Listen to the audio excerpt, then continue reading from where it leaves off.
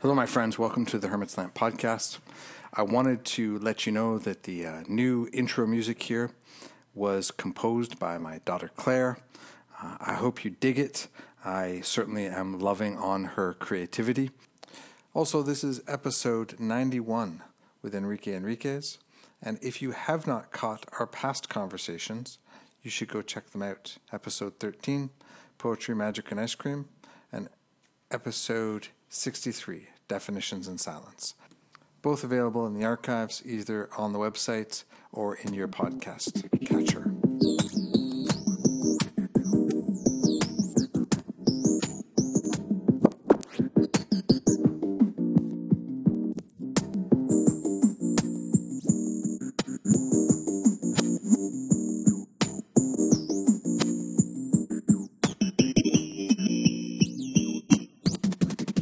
Let me start by saying thank you to all the Patreons who support this podcast in general and specifically help the process of providing transcripts of every episode to the public so that anybody, for any reason, can access all this wonderful information. Those fine people are getting access to great bonus material, and they make this happen. If you are listening to this podcast, think about how many episodes you've listened to, how much you've appreciated it, and please consider heading on over to patreon.com/thehermitslamp and pitching something in to continue supporting this work. It is truly a situation where every dollar helps. Welcome back to the Hermit's Lamp podcast. I'm here today with Enrique Enriquez, who is a card reader, a poet, an artist, and was featured in a wonderful movie called Terology, which you can find on many places online right now. This is the third time that Enrique has been on the show, and if you haven't checked out the other episodes, check the show notes for them. I'll provide links so people can go back and hear our previous conversations. Enrique, for people who are meeting you for the first time, who are you? What are you about? What's going on? Well, the other day I went to a bookstore that is across the street. And first of all, Andrew, it's always so good to hear you and always so good to talk to you. Mm-hmm. But anyway, I have this bookstore across the street, and I went there. And there was this works there doing something on the floor. But I was talking to this guy, and then as I was about to leave, the woman on the floor stood up and said, "Wait!" And then I turned around and say, "What?" And say, "Are you the guy who talks like a bird?" And I say, "Yes, as a matter of fact, I am." And she said, "Yes, a friend told me about you." And that made me very happy, Mm-hmm. So I guess I am the man who speaks like a bird. Excellent. And at the moment, that seems to be plenty. I think that's wonderful. I mean, for me, listening to the birds and trying to speak with them is definitely one of my favorite things these days. I've been spending for years now, really spending a lot of time trying to engage with them, and more and more over time, I find myself drawn deeper and deeper into the world of birds. So, yeah, it's wonderful. Yes. Yeah. I suspect that birds are some sort of unacknowledged religion that is universal. I only know one person, a friend of mine, who says that birds are jerks, and he hates birds. And he say, "I know you like birds, but I hate birds." And but that's a lot of strong feeling for birds. Always. Why does he hate birds? Exactly. But usually, I I guess it's I think a bird is somehow the embodiment of a longing for a pro.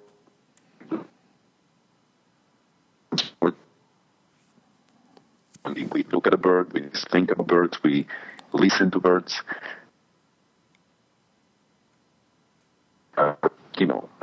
It's just about survival. They go around trying to find something to eat. There is no romanticism in his view of birds, which is fine. I think it's a great exception, because usually as soon as the other day I was having a beer with these poets, a poet from Turkey and a poet from New Zealand. and they asked me, what do you think about Trump? And I told them what I believe, which is that Trump has no place in my reality. I don't care. And then as soon as I mentioned birds, they told me all kinds of fantastic stories about their own relationship with birds. And about 45 minutes into the conversation, they say, see, that's why I don't think about Trump. Right. I mean, there are better things to occupy your mind. Yes, so I think that's birds account for that common longing we have for some sort of transcendence that I don't want to put a name to it, you know. But then when you actually make a bird sound, you realize that you are enacting this form that is at once transparent and opaque, you know, because you are not really saying anything, and even so, everybody understands you. So I end up realizing that I like to speak like a bird, and that basically means that since the beginning of this summer, I started actually recording myself using all these bird calls, like these wooden artifacts or metal artifacts that imitate the sound of birds, and then sending my friends bird messages instead of text or voice messages, right? And by speaking like a bird, what I actually accomplish is I avoid misunderstandings. Everybody seems to understand the form of a bird sound. I like it. I feel like we must have talked about this on the podcast previously. You know, in the Orisha tradition, Osain, who is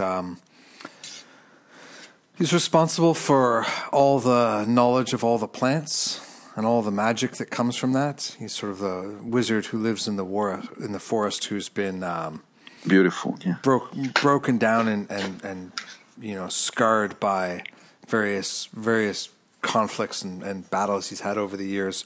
And Osain speaks like a bird. You know, when we do certain ceremonies and we sing, there are these parts that where we sing where we're singing not any words, but just to imitate the sound of the birds and to acknowledge the way in which Osain speaks to us, right? So, that's fantastic. Yeah, so you know, you're in good company. Yes, of course, and no, it's amazing when you start looking into it, the amount of effort and time that people have put into trying to imitate birds or talk like birds or understand birds through history. And there is just as you say, there was some sort of pre-Quranic poetry that was all based on imitating the cooing of a mourning dove. And then you have the same in New Guinea. There is a tribe there that all their poetry is based on the idea of imitating the cooing of a mourning dove, that wailing sound. But I mean, there are countless examples and, of course, thousands of poems about birds.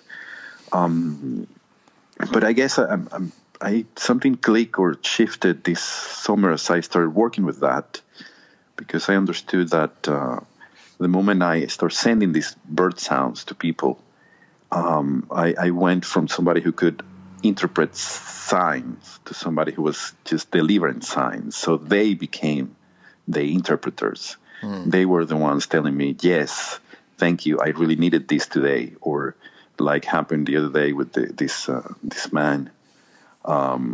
He sent me a recording of a bird that he hears out of the window, and then I just mimicked it. I just imitated I sent him back the same thing, but I made it.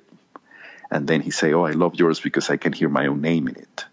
And you know, and that like a friend from Finland who say, you know, birds are only quiet when there are earthquakes or tsunamis or something horrible is about to happen. So whenever I hear your bird voice, I just feel that everything is okay. And to me, that's, I mean, in a sense, yeah, something shifted, because I think that, in a sense, turning the other person into the augur, into the interpreter, it has something to do with the idea of an oracle as something that should poetize life instead of giving answers, you know. Well, and I think that, you know, let's be honest about, you know, I mean, I won't even bring my clients into this about myself.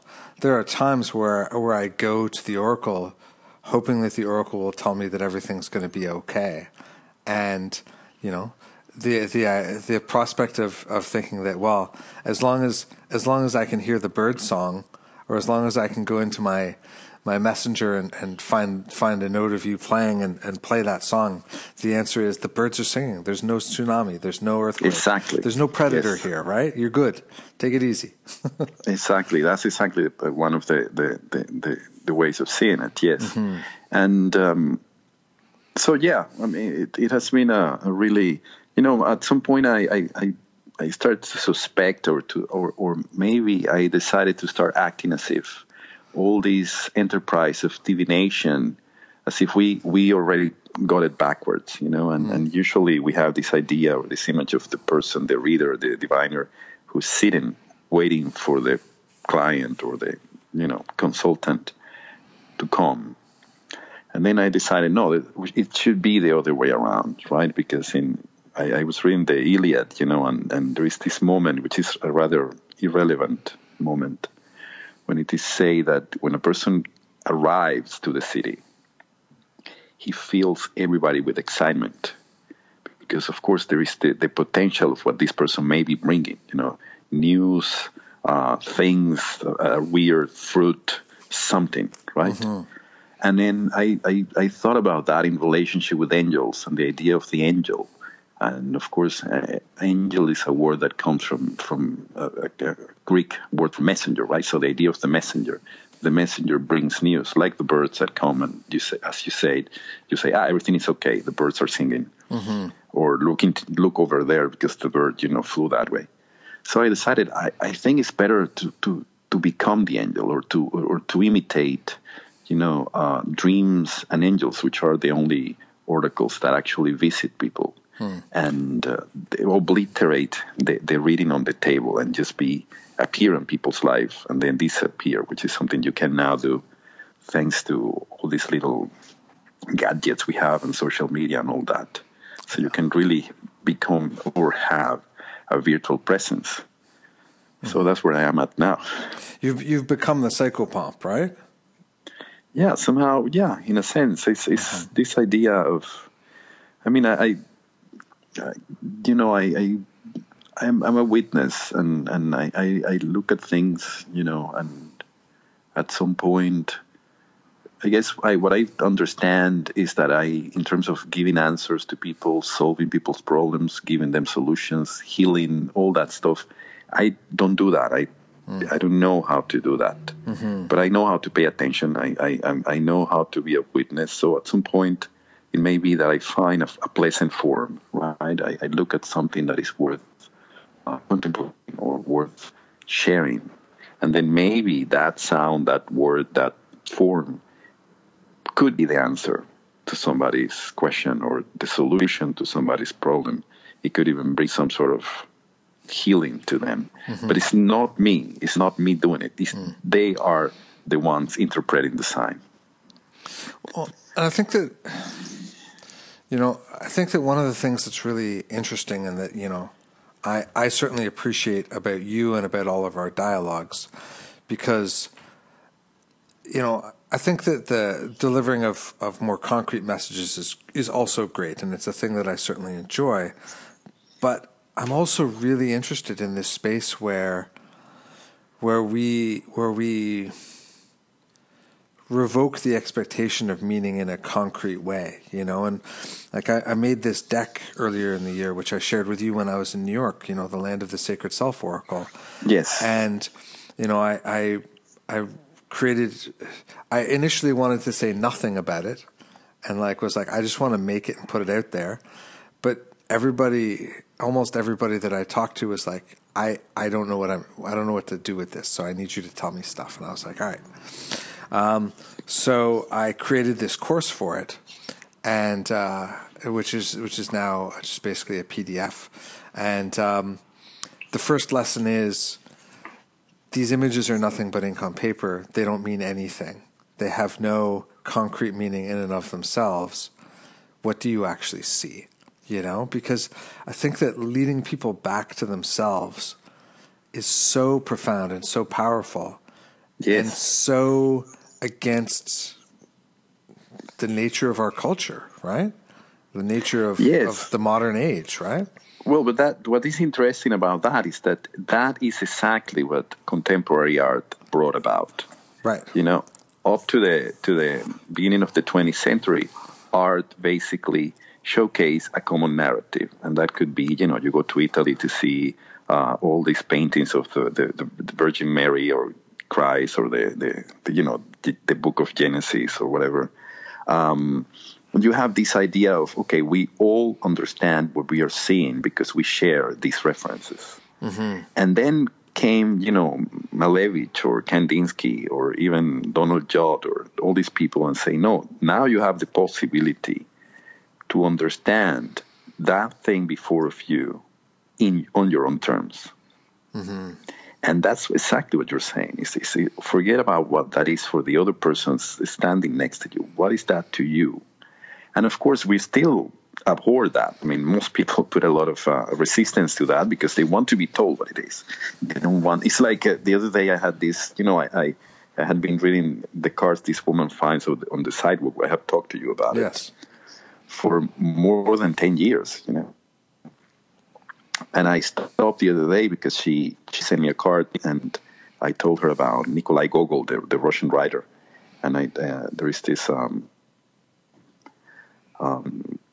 wonderful little book a friend gave me about the dreams of Joseph Cornell.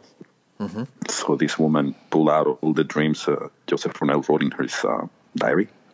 And the amazing thing is that when you read his dreams, you realize that they are not extraordinary in any way, right? Mm-hmm. Which is beautiful because you realize that dreams are this material that is available to all of us, and a plumber can have dreams that are as extraordinary as the dreams of fantastic artists as Joseph Cornell. But what was really interesting is at the end, she also wrote about all these people that Cornell was influenced by, not in terms of his work, but in terms of his relationship to dreams. And that I found fascinating. He had like the lineage of authors like Blaise Pascal or, Freud. And then he spoke, or he took notice of Nikolai Gogol. And there was this rich lady who wrote to Gogol saying, can you please interpret this dream for me, right? Mm-hmm. And Gogol wrote back and say, only your soul can tell you what the dream means. Mm. Don't ask any wise man because they won't tell you. They are not able to they won't be able to say what it means. You have to find a quiet space. You have to, within yourself, you will find the meaning of the dream.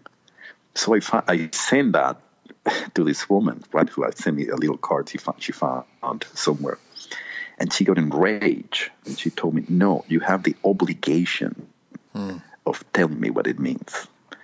Because, of course, we don't want to be within ourselves. That's it's a very tall order. Mm-hmm. And in theory, we don't have time, right? We are always under this imaginary constraint of time. And she said, no, you have the obligation of telling me. And of course, I drop communication immediately because I feel I have no obligation. I mean, I have 2 kids as obligations enough. Yeah. Other than that, But I in a sense, I understand there is what you're saying in terms of your own deck. I mean, people have an extraordinary resistance of coming to terms with their own experience, because actually most people are looking for mythology, not for experience. Mm-hmm. They want a little story. Yeah. They don't want an experience. Well, exactly. And I a friend of mine who I was sharing the art with as I was making it, they would have this reaction where they'd be obviously fascinated by it, and then but they'd be like, but I don't know what it means. And I'm like, well, just look at it. Do you have a feeling? And they're like, yeah, I really have a feeling when I look at this. I'm like, great, then it's perfect. Go with that feeling, And even their reactions were not articulatable, right? They would. I might have, had I known then, I might have been like, just sing me a bird song about it, and we'll see what it says, Yeah. Well, because if something is really hitting at home, the only possible responses are either laughter or silence. Yes. That's the moment when we are completely impacted by something. We laugh, which is almost like a defense mechanism, mm-hmm. or we are quiet because we're taking it deep, Mm-hmm. So, and of course, we still think that we have to fill space with words when we are having an experience. Yeah. Yeah. Because people aren't comfortable sitting in that. So I was at this conference, and as the culmination of the workshop that we were doing, we were to sit and gaze into the other person's eyes and sort of allow all that had been exchanged between us to sort of settle in. And the person that I was sitting with was uncomfortable with this and started to laugh every time we looked and tried to look away a bit or whatever. And so I just sort of sat there and said to myself, well, I can laugh with them. We can laugh together. And so I started to laugh. And as soon as I started to laugh, they continued, but were able to sort of sit with me with it. And so we sat there, in the midst of several hundred people, everyone else dead silent and gazing solemnly into everybody else's eyes and having their own experience. And the two of us laughing so hard that tears were rolling down our face because it just kept escalating. The longer we did it, the funnier it got, right? And I think that's brilliant. One of the more magical experiences of it, And I don't remember what the rest of that reading was. I have no idea what we said to each other. I mean, I think I made some notes. I could go and look, but for me, the real significance was that we both changed something in that moment through our engagement and our laughter, right? Yes, and actually that was an actual communication. You were communicating through laughter, which is in a way communicating through form and not through words. Words are wonderful, and I love words, but words are also overrated. There is a whole realm of experience that exists outside of words. Sure. Yeah. And when you really have a profound experience, you are usually in the space outside which. Then it comes the problem of sharing it, right? And then you have to find the right words, which is a whole other thing. But the actual experience is not an experience mediated by language, no matter what the French say.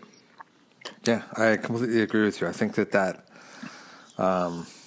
sort of moment where you're just engaged with something beyond words is really where things are wonderful, right? I mean, it's an experience that I'm always seeking out, in one way or another, right? In my relationships, in my relationship with nature, through the art that I make, even through my hobbies like going rock climbing. One of the things I like about rock climbing is that, when you're 25 feet off the ground and, working on a climbing problem, there's nothing but the sort of sense of trying to figure out how to move in space in relationship with the wall. And it's not Exactly. words, it's not anything. It's just a feeling. And it's the feeling of being in that relationship with the wall itself and the puzzle, Yeah, that's actually a beautiful example because the wall is there speaking in stone, and then your body has to reply in your negative space for the stone.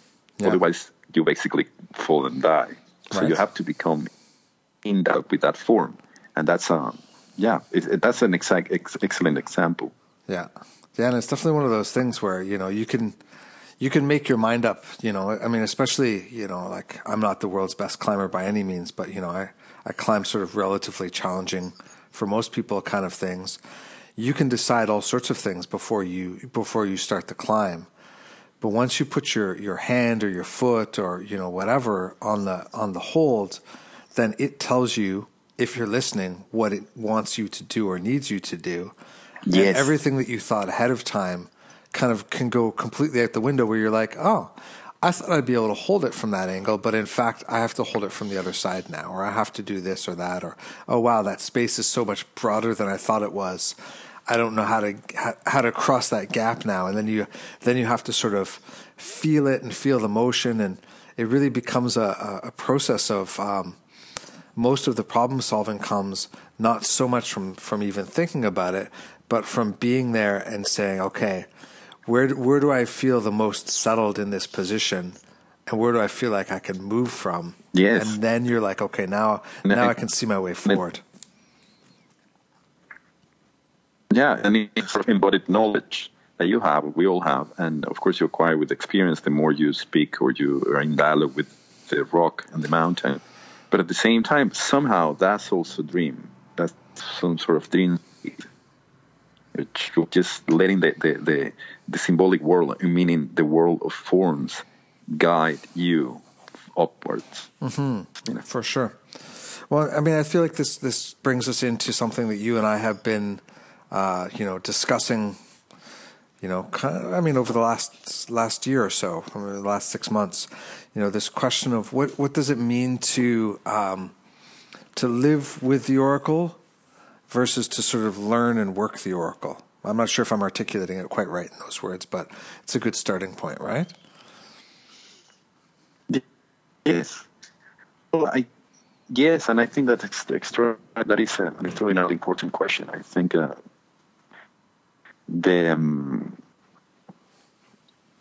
for example, there are ways to tackle that, but this year I finally managed to stop doing tarot readings, right? Which means that I finally managed to say no, which is really hard because usually when you want to say yes, but I decided that it had no. I decided that there is honesty is prophecy. And the moment you actually give an honest look at anything, you know the future. And it's only when we fool ourselves, we say, let me invite my alcoholic friend to the party, and I'm sure this time it's going to be okay. Mm-hmm. That's when we, get derailed, and then we get surprised by something that in theory we say is unexpected, but it isn't. We are just fooling ourselves. But so I decided, okay, if you really remove things from the table, the only thing you can do is be present, mm-hmm. and pay attention. But of course, I can only accept that because whatever effect extended exposure to the tarot had on me allow me now to see that way, and I see it. At some point, you realize that the reason why we place two cards and put space in between them, right? And at some point, then we realize that we think of that in terms of space only because we are very slow, but it's not really space; it's time. And then we realize that time is equivalent to the time that exists between the two. So you somehow realize once you discover and you inhabit the space in between, we live in world all the time, cards or no cards, right? And I think that the ultimate effect, I guess, is to be able to have a beautiful life, and I think that has to do a lot with being able to be present and to contemplate what is around you. And then you let things. I find myself in a very strange position because I now work with all these people who are interested in language of the birds. So we work with, words fundamentally. We break words apart and we turn them into little clouds. And we are actually looking for the void within the words, right? And the letters become pegs that are holding the void in place. So we go beyond meaning into form. And then I always feel that it's almost like sometimes it's almost like seeing an angel, like seeing you see this beautiful thing that you found it when you see it, but you can't even define it, right? And it has been one thing to do that for years and years on my own, and another very different one to share that work with other people, and then to see the effect that work has on them, right? And one of the beautiful things, of course, is that people feel very grounded, very centered when they do this work. But then you have these other people that I'm sorry. feels. Let's pause for a second, Enrique, and so my phone stop ringing. Absolutely. All right. Apparently, I can't make the phone stop either. Oh, boy. Yeah. You don't have superpowers. I don't have superpowers. Yeah. Okay.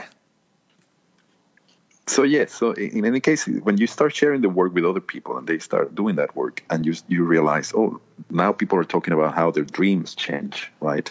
And they have all these different beautiful dreams that somehow follow the forms they are putting on the paper, right? Or people who feel grounded, and then you realize, well, this is what living with the oracle is.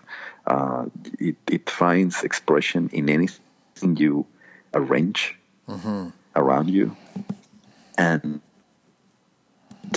Gaston Bachelard, the French writer, talks about poetic reverie, right? And he says literally that. He says we can't actually, we have to discount dreams because we don't have control over them. But then if you submerge yourself in a constant state of poetic reverie, you change your own dreams because you are learning to be beautifully in the world, to think beautifully, right? And in a way, form begets form. So if you are learn to move in a certain way, then that generates an echo, right? And all that, I know that all this may sound very abstract and probably useless, but it all accounts for basically being in the world in a beautiful way and living a beautiful life. Eventually, you can share those things with other people. And for example, the other day I was talking to this very young woman. Her name was Natasha, and I showed her how her name, if you separate the vowels, which are the soul of a word, for the body, which is the consonants, she basically, the three A's of Natasha form a triangle, right, with like an inverted triangle. And then the consonants form a square. So when I show her that as forms, we saw how her soul, the triangle, was a little bit off-center to the square, the body. And she was really concerned about appearing or being too predictable. So that gave her great comfort. Because, of course, having an off-center soul is not being predictable. And in a sense, I didn't have to explain that. I just saw something and say, oh, this makes me feel better. And I don't know what that is. And again, I never know what that can do for anybody. But I also think that there is some comfort for me in thinking that something so abstract cannot be named, right? Because if you cannot really name it, then you probably cannot trivialize it. I think it's my so many things, all my thoughts are colliding now. And it's like, how do I put all this into words that make any sense to anybody else, right? It's just yes. So we talked about how we need to sort of see things as they are, right? And that when we're surprised by circumstance in readings, probably we've been fooling ourselves on some level, because I think that that's certainly my experience, right? There are surprises. Life is surprising at times, but most of the things that people ask questions about aren't really surprising, and people generally have a notion about what's going on. They just don't like it, don't want to say it, don't want to face it or whatever, and for me, this sort of stoic idea of it's always better to know what's real than to sort of live in any other kind of version of reality, or to cover it up. I think that that's something that I sort of really have valued over a long time. And I think that the kind of stoic notions, if you can kind of work with them outside of the macho bullshit that's so much stuff that gets layered on them today, I think that they really can be helpful.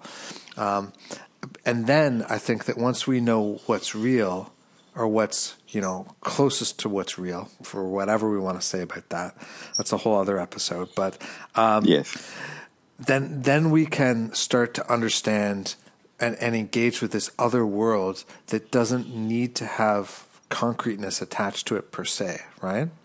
And I think about my walk in the woods talking to the birds. I think about, people always ask me, like, well, do you do daily readings? How do you read the cards for yourself? And, these days, a lot of what I do is I just sit with the cards, and I put out some Marseille cards, and then I put out my Sacred Self Oracle, and I look for the patterns that emerge between those, and especially because I'm often taking notes on my iPad, I'll take a picture of that card, and then I'll draw on top of it, and I've moved outside of the notion of reading in any sense that anybody means by that. And yes, and it is so grounding and so centering. And sometimes there's a message that emerges. Sometimes it filters back down into language or words or whatever. And often the words that come out don't even really matter. They don't even necessarily make sense in any sort of overt way. But the flow of them, the practice of making them or arranging them, the practice of thinking them is the message and is the oracle. And the consequence of that oracle is not tangible and direct in an overt way, but it somehow modifies myself and my relationship to the world, my day, whatever it is that's going on, in ways that allow me to move forward in a different manner.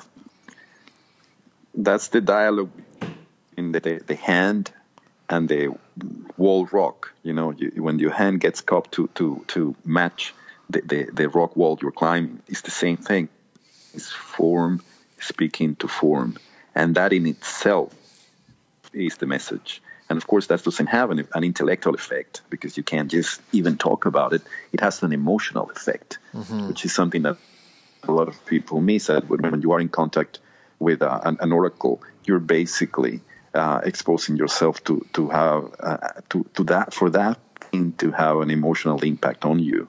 And maybe, there is something also maybe very silly, but when you oracle is a word that basically accounts, originally at least, for an opaque or oblique utterance, right? A phrase, a bunch of words that don't have a clear meaning. Mm-hmm. So it requires thought. And in the way I see it, there is an experience that, let's say, is a little common still. Any person opens a poetry book, finds a line in the poem, and thinks, this speaks to my condition right now. Right? And we know that poet didn't write that for her, or it's not even about that the person is experiencing, but the person can see how that speaks to her. Yes, this accounts for this experience I'm having. And that's an experience that most people feel or knows or understands, and even in our culture at large, value it. That there is value in that. We pride ourselves of being a culture that generates that kind of experience.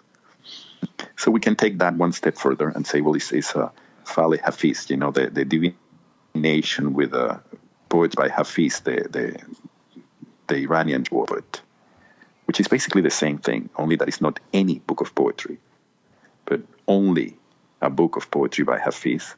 You think about a problem you have, you open it up, the first line you read, that's the answer to your problem. And the thing is that Hafiz was a very, very obscure poet, so it's never like Come Back on Tuesday or, play the 36. Right. So it's a really, really contrived sentence. So you have to meditate upon it, which is the same. It's meditating upon form. And then eventually you say, yes, I understand how this is speaking to my condition. Then we can take that one step further and say the Chin, right? In which is still a book and still full of lines, literal and metaphorically. And but then now we don't say, okay, open it in any page and the first thing you see, that will be it. But say, no, we're actually engaging with chance. So we take all these sticks or the coins and we start going through a process that renders this idea of the odd and the even. So we get to these hexagrams, and then from the hexagrams to some sort of commentary on the hexagrams. So we are again left with some sort of obscure phrase that in theory is responding to our situation, right? Mm-hmm. And then the next step, of course, is get rid of the book.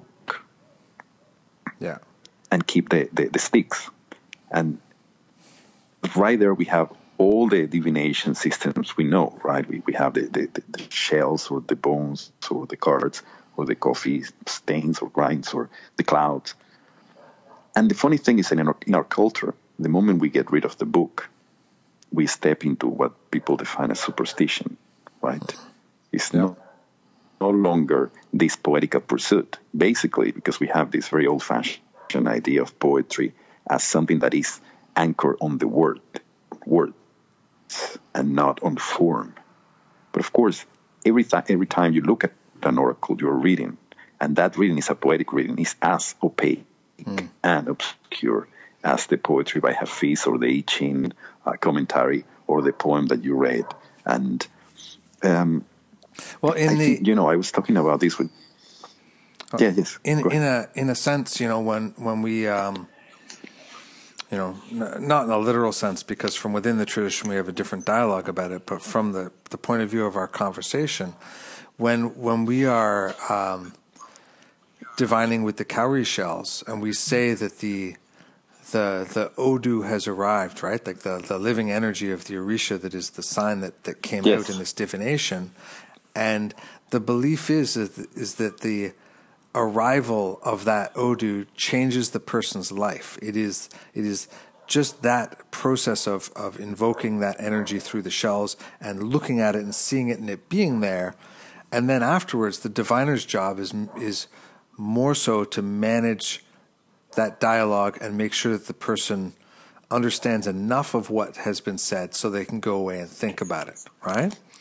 I mean, and there are other sort of literal pieces too, but that idea of the energy of the oracle arriving and us receiving it and that being the thing that changes our life, it comes with the notion that we don't understand what that is exactly. We can't articulate it clearly.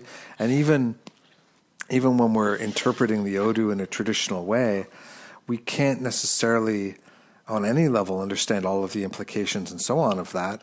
We are merely just making sure that we've read the appropriate lines that are relevant to it and marked the right things.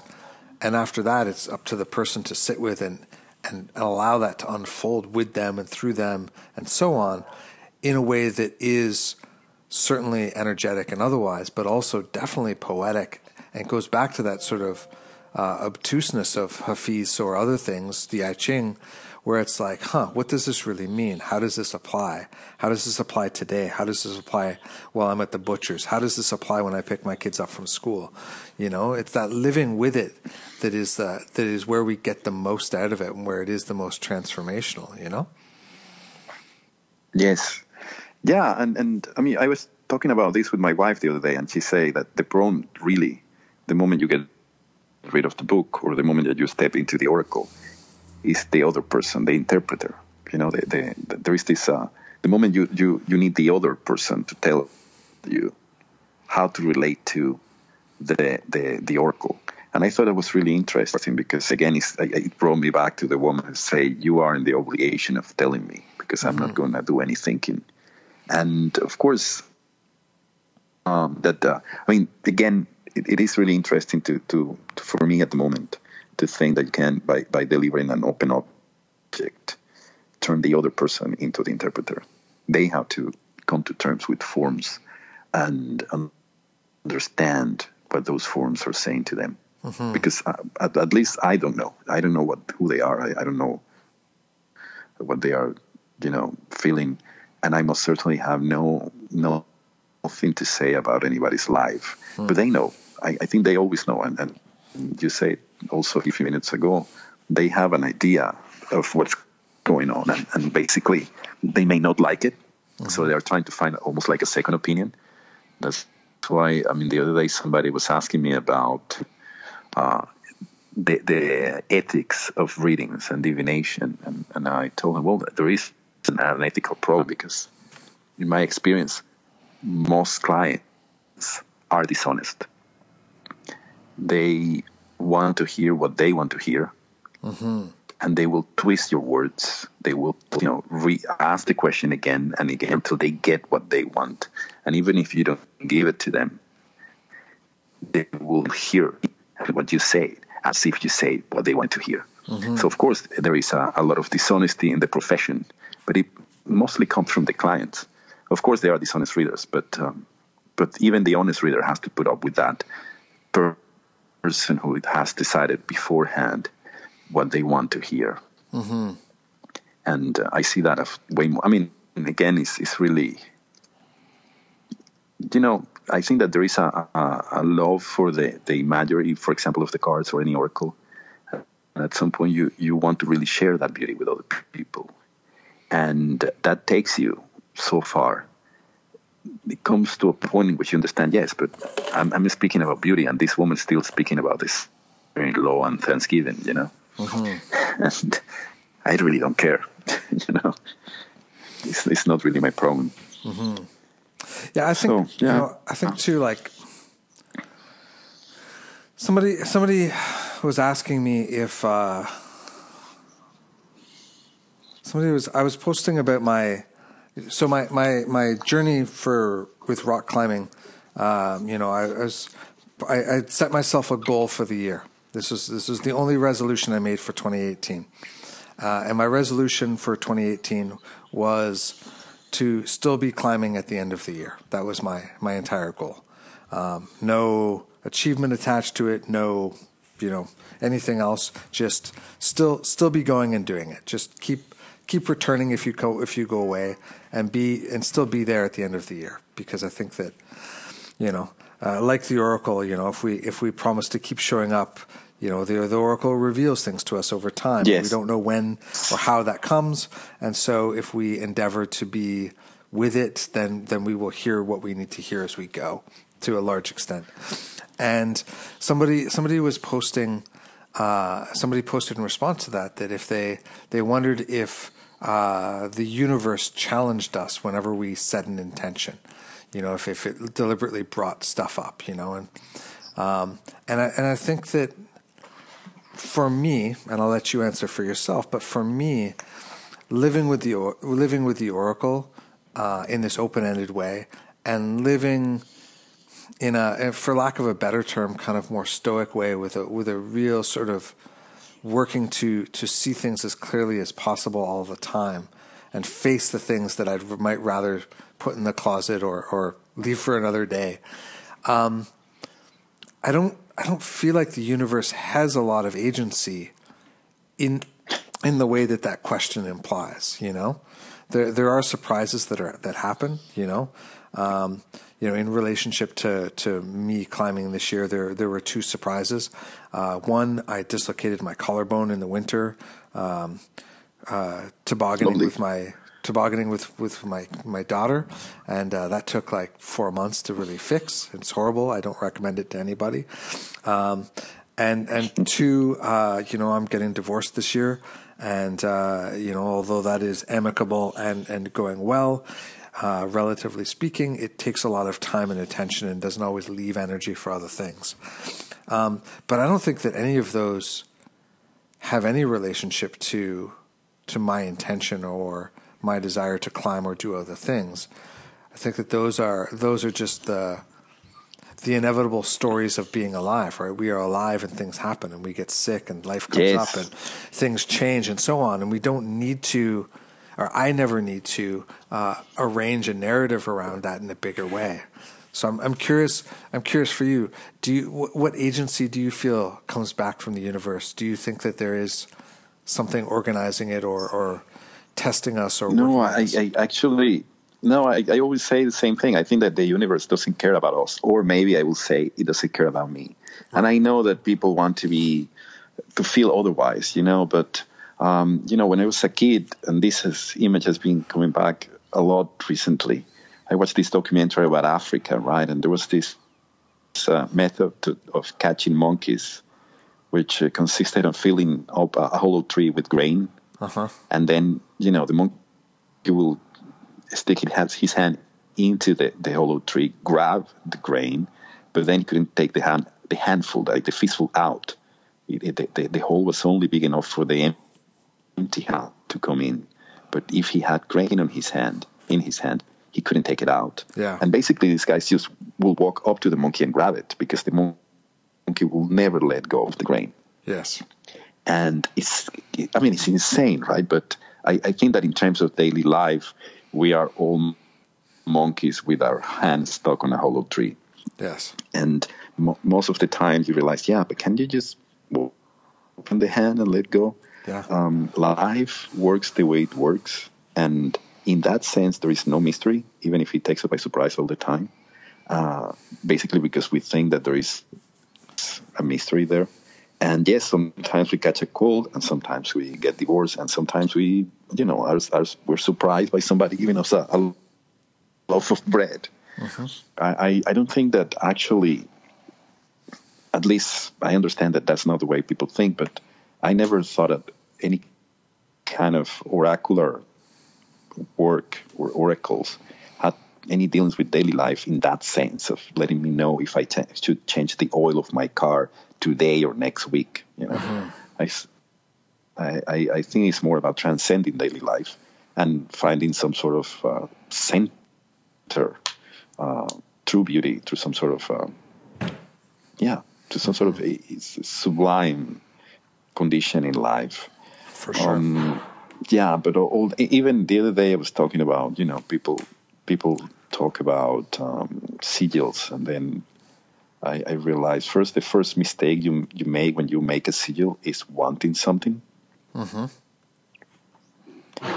And then you realize when you make a sigil to, I don't know, lose weight, let's say, and another sigil to get a red car, you're basically making the same operation, right? You take the words, you eliminate certain letters, and you consolidate everything into one small or smaller emblem. Mm-hmm. And then you realize, but what you're doing there, it doesn't matter what you want. What you're doing again and again and again is a reduction. That's what, in the world of forms, what you're actually spelling is a reduction, which means that in time, it doesn't matter how many things you wanted, you end up with your mind shrinking.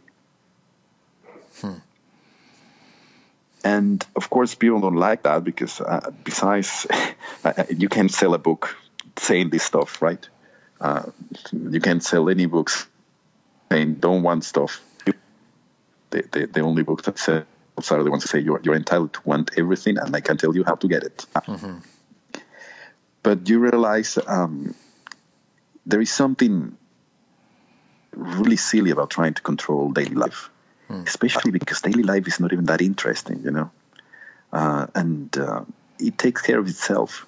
Yeah, I think that, it's kind of why over the years I've sort of moved to my magic that I do tends to be most often oriented towards what I kind of now often call as identity magic, which is how do I change myself so that I can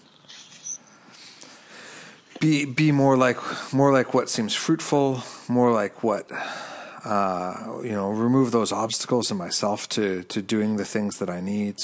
It's not so much about changing the world as it is about shifting myself in relationship to it, so that if there's desire attached to it, so that what I desire is more accessible.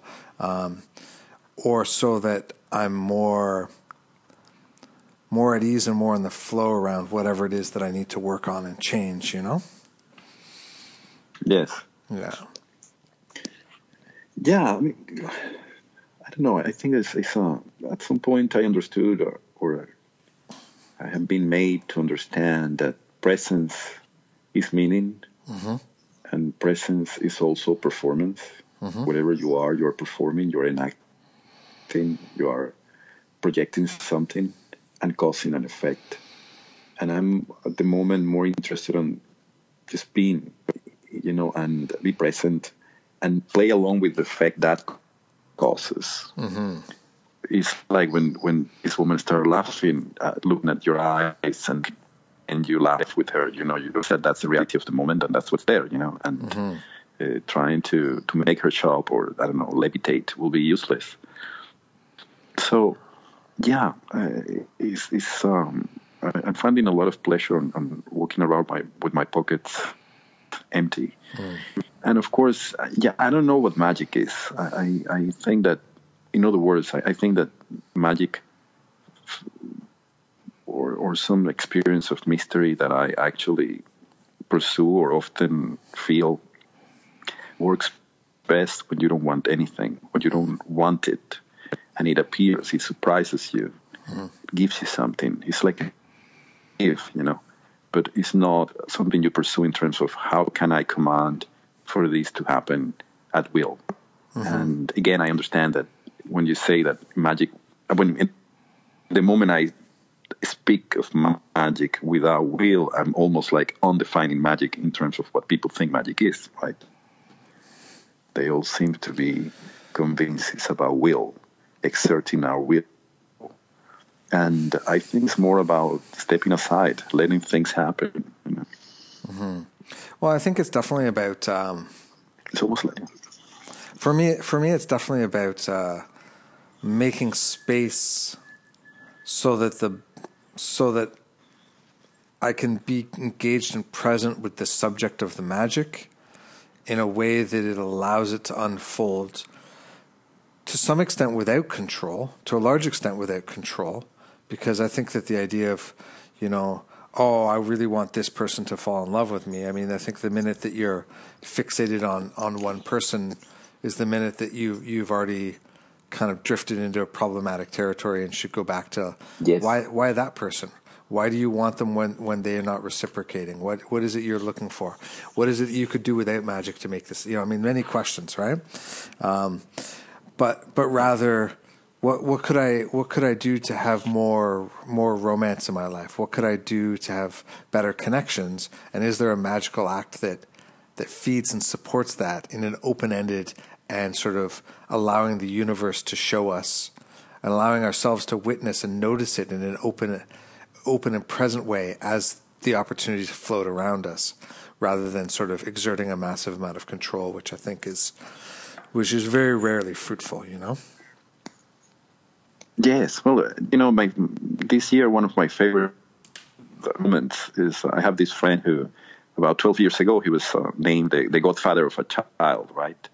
And he decided beautifully that his gift to this kid will be the gift of language. So he set up an account, a bank account, and he has been putting money there for years, assuming that at some point maybe this kid will want to learn, you know, Italian so he can go to Rome and live there and learn the language. But then this summer he spent a morning with me by the river, and we were playing with all these bird voices, you know, and talking like birds, and the birds will come and all this and that. So, and he bought a box full of bird colors and sent it to this kid. So there is something extraordinarily beautiful and inspiring a person to commit this crazy act of gifting a kid a set of bird colors. And then he wrote this note saying, I believe this is a good first language for you to learn. And then for that gesture not to fall flat, you know, and for the kid to actually embrace this. And then this is a kid, I don't know, I have probably never seen in my life, but somehow it's beautiful to think that there is some residual effect of what I do that is part of that kid's life. And I don't know, I mean, the other day, for example, this woman wrote to me and she said that she wanted to speak like a hawk. And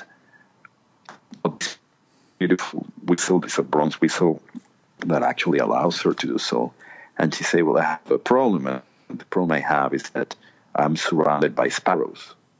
So I told her, well, you know, the problem is that the only way for you to know if you are actually doing it right is that all those sparrows are going to fly away because you become a predator, right? And she said, oh, but I mean, I love the sparrows. Do you think they're going to trust me? I said, yes, I mean, they're going to trust you as much as a sparrow trusts a hawk. Okay, so yeah, it's fantastic to think you can aid the phase when a person can ask you that question, can talk about desire for bird nests, right? To be close to the birds. And at the same time, realize, well, we are really not just talking like a hobby. We're talking about voice. We're talking about the consequences of having a certain voice and being responsible for what we say, what we put out in the world. Full of examples of what I consider poetry or living a poetic life through embracing the form of bird voice and the bird language. So yeah, it's wonderful. Well, maybe we should wrap up the us talking part of the conversation here. And there were definitely some questions that came through Facebook, and I think at this point, I'd love to hear you give like a one word or one phrase answer to them, rather than us sort of go into big long conversations. Perfect. Kind of like we did in one of them where yes. I did the rapid fire questions at you. Let's look at these rapid fire and see what comes. Okay. So one person asks, okay. So with your children, are they interested? Would you teach them these things about card reading? What are your thoughts on children and cards? Well, I have 3 kids. The middle kid already asked me to teach him, and I did so. And then yesterday, my daughter told me that she's 10. One of his friends, his classmates, actually asked, "Did your father ever taught you or told you how to read?" And the word in the French way, in such a beautiful way, that I think she already knows everything she needs to know. Yeah, my youngest got a Sibylla deck, and reads that for me sometimes. Sibylla, yes. And it's just, she's so great at it. It's just, she's like, oh, look at this. Somebody's going to do something you don't like, but this is going to happen. But there you go. It's so wonderful, right? They have a sense of it, I think, which is great. And yes, it's less about teaching and more about just my son, when I explain it. Yeah, when I explained it to my son, after 15 minutes, he told me, "Oh, I understand. This is all about transformations." And I realized, it took you 15 minutes. It took me 15 years. Right. Okay. Yeah. Well, that's that. Yeah. All right. Next question. What is the poem that the world needs in these times? I don't know. I guess my issue is that I don't have any faith in the poem as in the actual poem. I guess there is poetry, and poetry is everywhere in a sense. But I will say, in terms of poetry, yes, you just need to listen to the sparrows. The sparrows have this beautiful thing that is they are like Zen monks. A sparrow only makes a little sound, over and over and over. So it says everything it needs to say in one syllable. It's almost like tasting waters, Perfect. So yeah, the voice of the sparrow. What has surprised you regarding tarot in the last couple of years? The tarot world is like that movie Groundhog Day. In which you wake up in the morning, it's the same day again. Yes, Bill Murray. So we are all Bill Murray. Perfect. Yeah. And that's every day the same deck is being published, the same book is being published, the same conversation about the origin of tarot is being published, the same theory about the secret behind it is being discussed. Mm-hmm. And that's how we go, It never ends. Perfect. Do you consider tarot magic? And do you practice any forms of magic?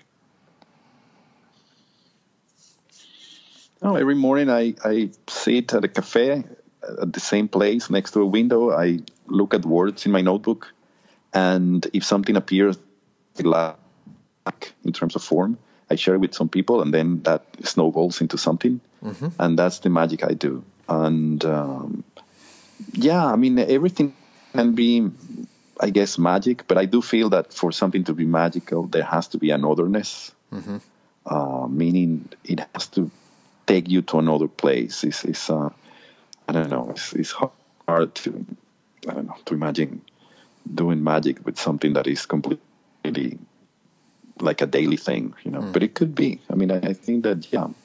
In any case, I don't know if magic. I think that the world has a poetic influence, meaning that forms speak to each other through analogy. Maybe that's magic. I don't know if magic is an intelligence. I don't know, again, if there is an agency, like a big finger that is invisible and is swirling things behind. I don't know. Yeah, fair. And last question. What would it take for you to pull out your tarot deck again right now? Given that you're not really doing readings every time I anymore. make an exception. Yes. Yeah. Every time I make an exception, I end up confirming that it's pointless. So no, I don't think so. I'm not, I have nothing to sell, and I'm not in a crusade for people not to do readings or to any kind of ideas I may have. I'm just trying to get by finding my own language about all these things, which is a way of saying to find my own. I think that's what the Philosopher's Stone is, to find your own language. Right. And your own language is not English or Spanish or Italian. It's how you organize forms around you. And that's why the alchemists say that that's a great work. And they say that Philosopher's Stone cannot be handed down, passed to another person. You have to find it yourself. It's because of that. You have to find your own language. Otherwise, it's living in the shadow of another person's language. Right. Perfect. And yeah. So no. Yeah. Okay. I think that's a great place to leave it. Go find your language, everybody. Perfect. And if it sounds like birds, let us know. Exactly. Perfect. Well, thank you so much for hanging out with me this morning, and especially for fighting through all those Skype up and downs. It's what I get for recording during Mercury retrograde. No, it's okay. It's always great. Perfect. Thank you. It's always great to talk to you. Thank you. You too. I hope to soon. I hope you loved this conversation. As always, I hope that. Enrique did all the Patreons the pleasure of recording a bird song just for them.